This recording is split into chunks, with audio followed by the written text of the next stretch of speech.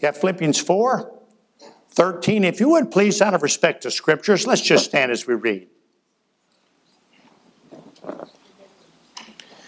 By inspiration, the apostle says in Philippians 4:13, I can do all things through Christ, which strengtheneth me. Read it with me, will you please? I'll give the reference, and let's all read it out loud together. If you don't have a Bible, try to look over somebody's shoulder so we can all have part in this, all right? Here we go. Philippians 4:13. I can do all things through Christ, which strengtheneth me. Father, we know this is true because you have said it. And so I pray that you'll help us to look at what you have said and understand it. And then, dear Lord, I pray that you'll help us to put it into practice in our lives. And we ask these things in Jesus' name and for his sake. Amen. You may be seated.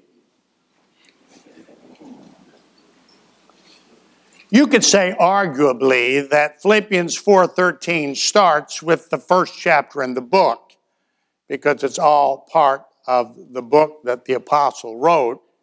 But it is in dead earnest by the time you get to the 6th verse in the 4th chapter, where the Bible says, be careful for nothing. That is, don't worry.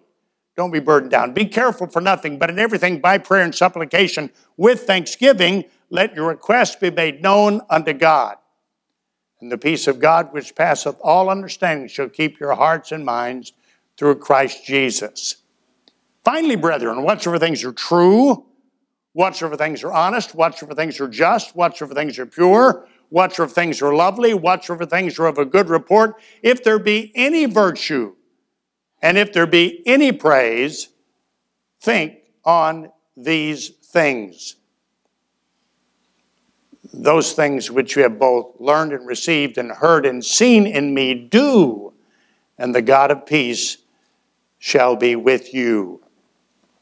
Then he goes on to say in the next verse, does the apostle, I'm thankful for you, the church at Philippi, in your support of my ministry. Verse 11 is important. Not that I speak in respect of want, he says, for I have learned in whatsoever state I am, therewith to be content.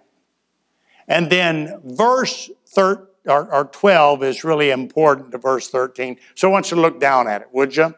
Verse 12, the apostle says, I have learned both how to be abased and I know how to abound. Everywhere and in all things I am both instructed to be full and to be hungry, both to abound and to suffer need. Then he says, I can do all things through Christ. Now, I know the Bible says I can do all things through Christ, and I don't want to change that, but I would like for you to think of it this way. I think it'll help you to see the verse more clearly. If you would say, I can do both things through Christ, which strengtheneth me.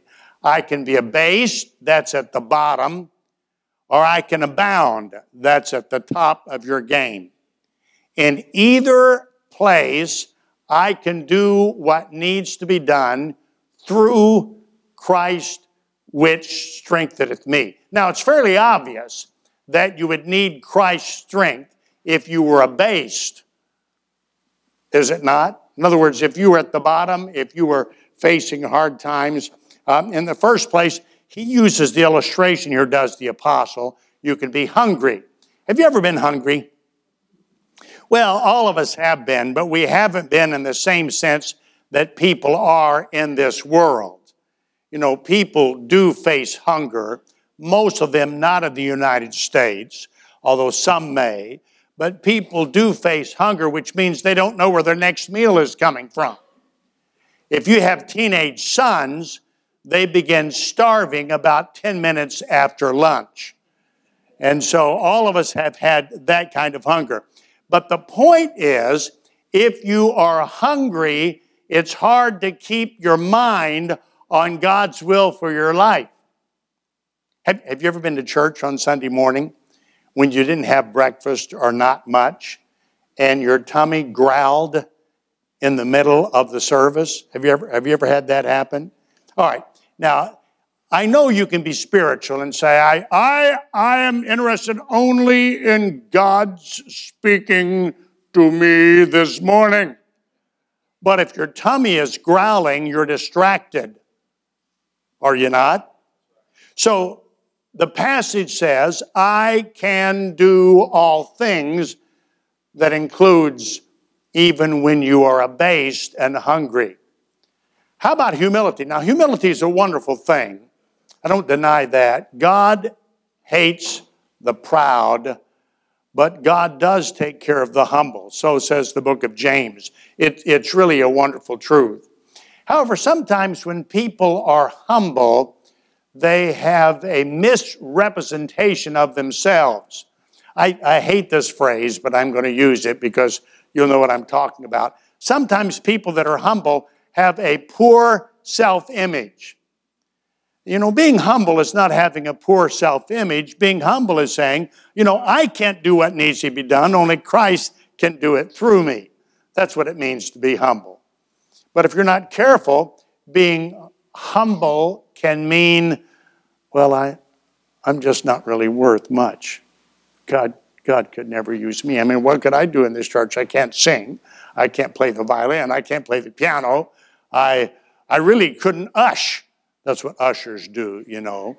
I really couldn't ush that well. I couldn't be a deacon. I couldn't be a trustee. I'm not wealthy. I can't. You know, what can I do? Well, the answer is I can do all things even when I'm abased. I can do all things even when I'm humble. Then another illustration he uses here is in need. I've learned how to abound, says the apostle.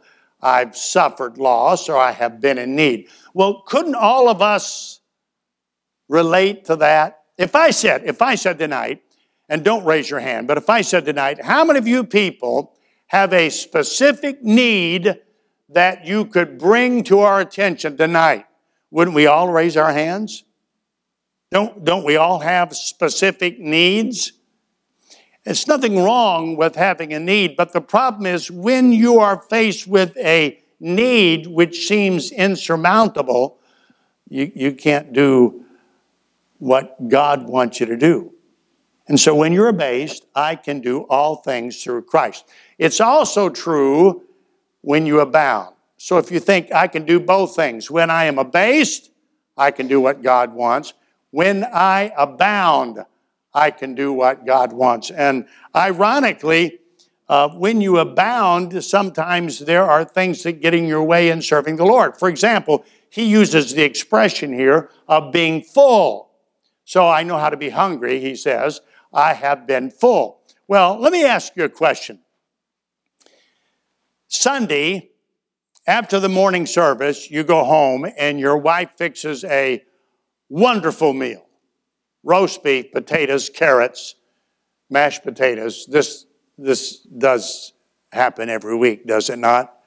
So you have this wonderful meal. More likely you stop by Wendy's, but wherever it is, you have a meal, and maybe you fellowship with friends, and after the meal, you go home. What do you want to do? Take a nap. When you're full, you want to take a nap. Now, the wonderful thing, Pastor Bill, about being 68 is you can want to take a nap whether you're full or not. It's just a wonderful thing. It's always good to take a nap. But the point is, it's hard to be abounding the way you should and serving God the way you should when you're full. In the second place, it certainly is hard to serve God when you're proud. You know, that's a battle with those of us who are in this room tonight. We seldom think of it, but we do become proud when God uses us wonderfully.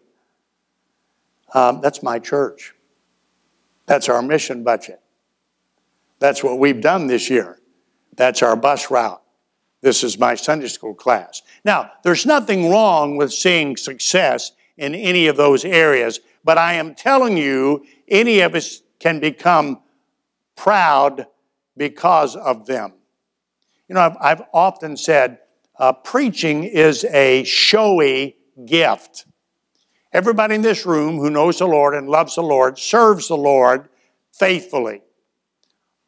You may serve the Lord as much as a preacher, and doubtless you do, but it's not seen the same way. And so when a man preaches, if he's not careful, he begins thinking, well, he's pretty good. You know what I'm saying? I mean, that was good tonight. I'm telling you, he is pretty good. You know, God hates pride. Literally hates pride. But he gives mercy to the humble. So if you're abounding and you have pride, you're not really in very good shape. When you're abounding and you're a fool, you may be hindered. And then this one fascinates me. When you're abounding, nobody has sympathy for you. You know, when you're doing well and things are going well, people are bored with things going well for you. For example, the Bible says in the book of Romans that we are to weep with those who weep and we are to rejoice with those who rejoice. You remember this passage? All right. Well, you know, I found out it's a lot easier to weep with people who weep than it is to rejoice with people who rejoice. For example, suppose this afternoon I twisted my ankle. Now, that wouldn't be a big deal, certainly not in light of what Brother Bill has gone through. But suppose I twisted my ankle, and so I come to church like this. I come to church, and you say, oh, my goodness, Brother Bill, what happened? And I say, well, I twisted my ankle. And you say, well, I'm so sorry. Is it going to be all right? I mean, you're so brave just to show up tonight, Brother Bill. I just hope you're right. You would sympathize with me if I had a twisted ankle. But suppose I drove up into the church instead of in a truck and in a trailer. Suppose I drove up to the church in a $360,000 Ferrari. Now let me ask you a question. If I drove up to this church in a $360,000 Ferrari, do you think I would be happy? Oh, yes, people. Yes. I met a man last week. He's 91.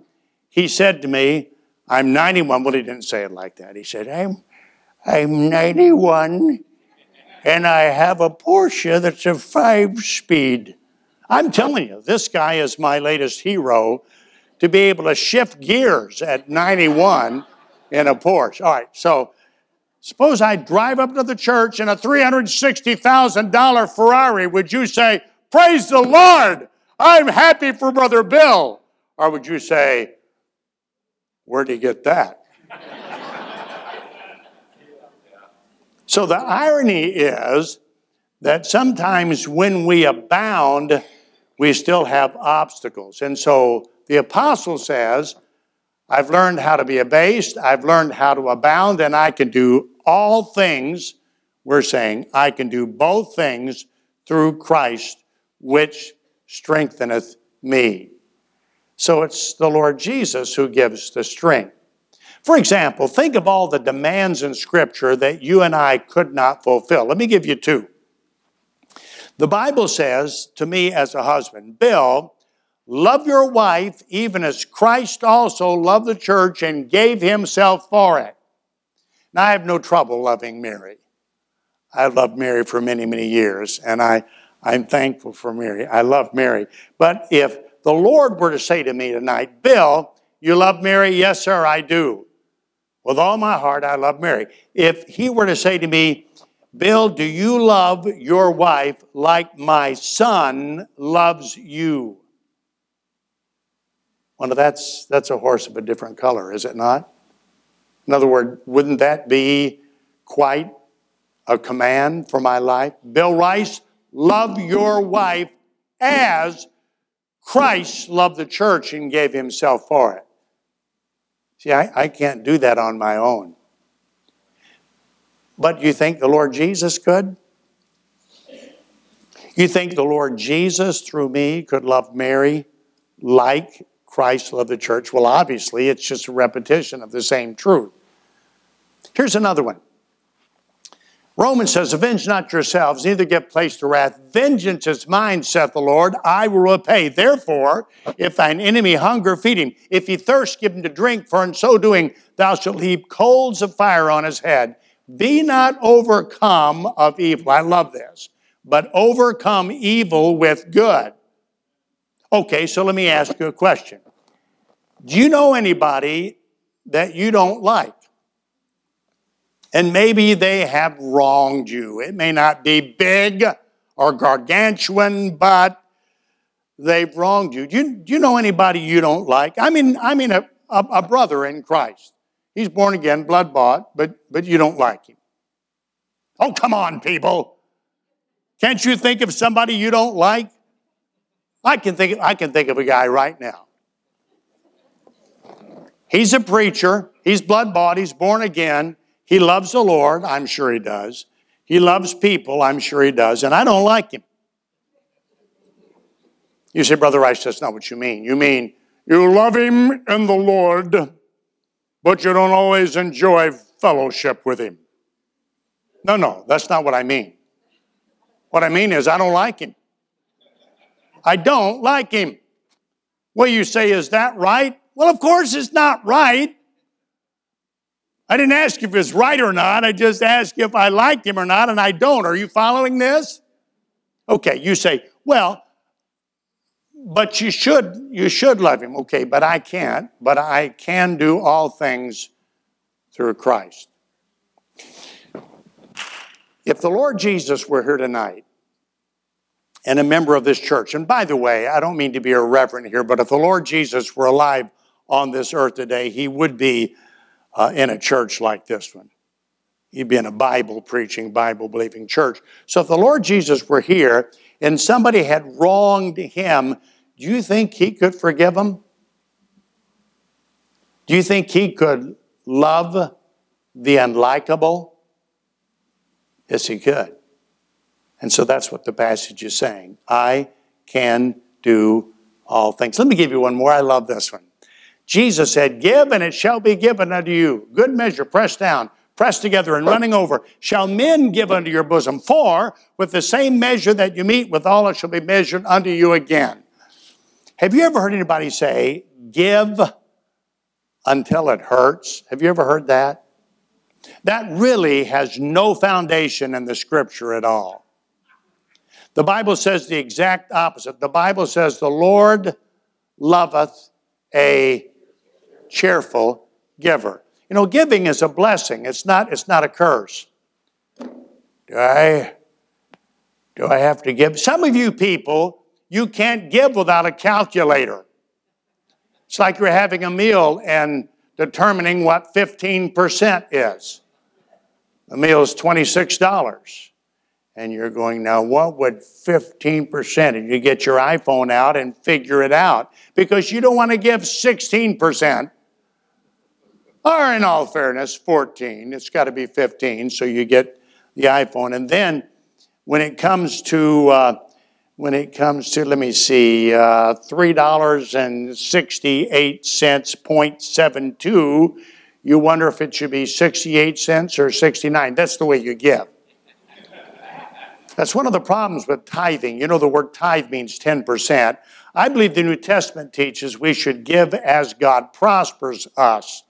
Well, you say, if you give as God prospers, wouldn't that be a percentage? Yes, I think it would be. And if you want to look at 10%, that's fine. But I'll tell you, I have never in my life met a mean business for God, go get them, I love the Lord Jesus, Christian, who ever gave as little as 10% of his income to the Lord's work. I heard a guy, now you may, and he's a good guy. Now, I don't, I hope I don't get in trouble. But he was saying, some of you people, you live up north and you tithe. That's 10%. Your church up north, and you come down here for 5 months. Well, what should you do? It's like, what can I do? I'm up north and I tithe 10%, but I'm down here for 5 months. Shouldn't I help this poor church I'm in down here? Well, let me tell you the answer to that. Are you ready for this? 10% up north, keep it up, and 10% down here. And then add to that. We say, yeah, but that's 20%. Bingo. I can do all things through Christ, which strengtheneth me. I can do both things.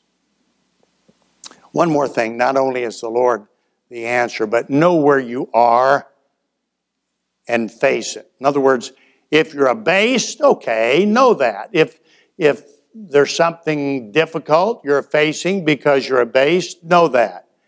If you're abounding, that's not the end of the world. Know where you are so that you can deal with it. And then look back at verse 11. Not that I speak in respect of want, for I have learned in whatsoever state I am, therewith to be content. I just love that verse. If the Apostle Paul learned contentment, then you'll have to. If he could, then we can. It's not something that comes naturally. And look, remember, you can do all things through Christ. Put a smile on your face and get out there and do it. See, I'm not a very patient person. I will admit that's not even describing it very well, but I'm not very patient. But I'll tell you something I just cannot abide. I just cannot be around people that are negative all the time. What do we have to be negative about in the United States of America and a Bible-preaching church? Now, I know there's wickedness out there. I know there are battles out there. I know there are bad things out there. But you belong to the Lord Jesus, and you can do all things through Christ, which strengthens you. So be cheery every now and then about it. I have a friend. He's a dear brother. He loves the Lord. He's a good guy. But he sees the downside of everything. I mean, everything. If his uncle died and left him $100,000, I don't know that he has an uncle, and if he does, I doubt if he has $100,000. But if my friend's uncle died and left him $100,000, I would be ecstatic. I would say, "That's great. Your uncle left you $100,000." And he would say, "Can you imagine the tax bill on that?" My dearest, come on. Just recognize that you can do all things through Christ. I have a friend, Mary Weber's in heaven now. Mary and I met Mary Weber and her husband, Stuart, in 1968 in January in our first revival, Mary and me, our first revival together at the Stewart's Church. It was in Indiana, and we were there, and it was just 2 weeks after we had been married, and Mary was so gracious, and we stayed in the Stewart's home, or the Weber's home, and there's a building on the ranch named after Stuart and Mary Weber, because they were dear friends of my father, and when Stuart passed away in the 70s, my father promised Mary that she'd always have a home on the ranch. There was about 25 houses on the ranch, and he promised Mary that she would always have a home on the ranch. She could work with us, and then when she was no longer able to work, she'd still have home. Something, by the way, she reminded me of on several occasions after Dad went on to heaven. So Mary lived with us, and Mary, she's a great lady, very gracious, very hospitable. But Mary could see the bad side of everything. One day I went to the office, I had a cold. And I was through the worst of it, but you know what it's like. I wasn't feeling that good, and it didn't look that good. And Mary Weber, she said to me, "Bill, yes, are you okay?" I said, "Yes, Mary, just have a cold, but I think I'm on the upward and I'm doing fine. I think I'll be okay." She said, "Well, I hope so." She said, "I had a dear friend, and she looked just like you do today. And 2 days later, she died." Thank you, Mary. That was a great encouragement. You know, I think Christians ought to lie if they need to. How you feeling? Great. Great. And as soon as he turns the corner, you can keel over and fall on the floor. That's fine. I don't really think Christians should lie, but I don't think we need to be telling everybody about every hardship we have either. I think you ought to tell people that love the Lord and love you. But even when you go through hardships, you can say, I can do all things through Christ. Can you not? I can do all things through Christ, which strengtheneth me. And you can remember, not that I speak in respect of lack or want, because I've learned, no matter where I am, abased or abounding, I've learned, no matter where I am, therewith to be content.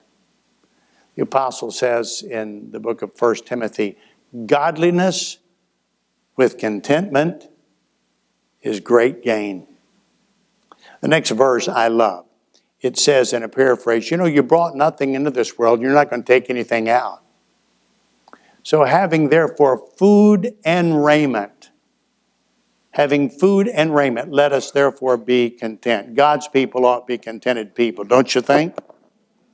God's people ought to be joyous people and happy people, because if you belong to the Lord, you can do all things through Christ, which strengtheneth you. Let's bow, please, for prayer. If you would like to know more about the Lord Jesus Christ, you may contact us at the church website, gospelbaptistchurch.com, or you can go to Facebook and type in Gospel Baptist Church, Bonita Springs, Florida. Also, you could call the church office at 239-947-1285.